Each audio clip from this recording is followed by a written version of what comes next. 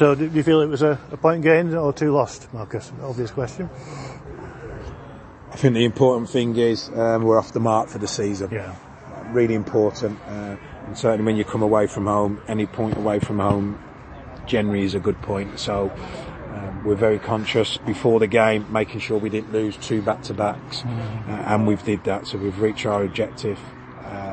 So first and foremost, it gets us up and running for the season. Yeah, absolutely. So Andy Kellett, I mean, he came on and he made the goal with a lovely touch, and then unfortunate injury. Can you tell us what's happened? Yeah, obviously a massive blow. You saw just in that short, was it 10-15 minutes? He was on the pitch, the difference he made. We done well first half. I thought we were unlucky to be behind. In all honesty, in the first half, we got to a lot of control, a lot of patience in our play.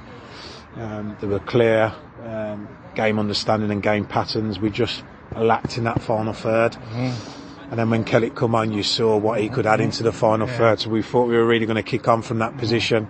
And then I think with Andy coming off it, it kind of took us a while to get back into the game, and then they changed a little bit. They went a bit more direct, and the game became scrappy. Second half, it became a non-event in all honesty. Well, you had to change shape twice. When Kellett came on, you seemed to be playing slightly different shape. Yeah, obviously with Kellett on, we gave him a different role.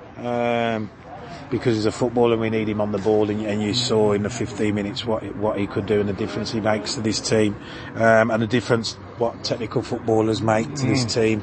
We're desperate to get the balance right, but at the moment we're suffering because our players who can stay on the ball and make the difference at the moment are not available to us. So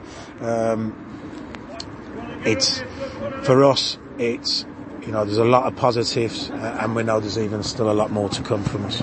Yeah. Next week it's Gloucester who've just beaten York 4-0, so that'll be a nice challenge.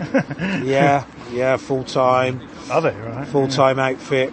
Obviously, be disappointed. The season got curtailed. They would have felt they could have got promotion last year, and I know that's their ambitions to get out of this league. But it's for us now. It'd be nice now. We've got our season up and running with a point away from home. Now let's make sure now we get our season up and running at home with 3 points next Saturday. I think we showed in the final game, and particularly the first half, that we can compete with any team. I think we're in physically we're in great shape. We're in great shape for a part-time team.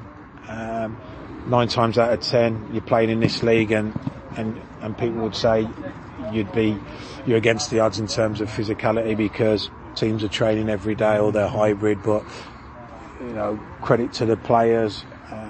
We've got a group who are physically up and who can compete at this level against full-time teams. We've just got to now start overtime when we get these players back. Just add in that little bit of difference in terms of players who have the ability to stay on the board, players who have the ability to make that little bit of difference, that final decision, that quality, and it will come. It will come, no doubt. But we've got to understand it's a process. And at the moment, we're delighted in terms of the way it's going, but more encouraged in terms of how far we can still improve.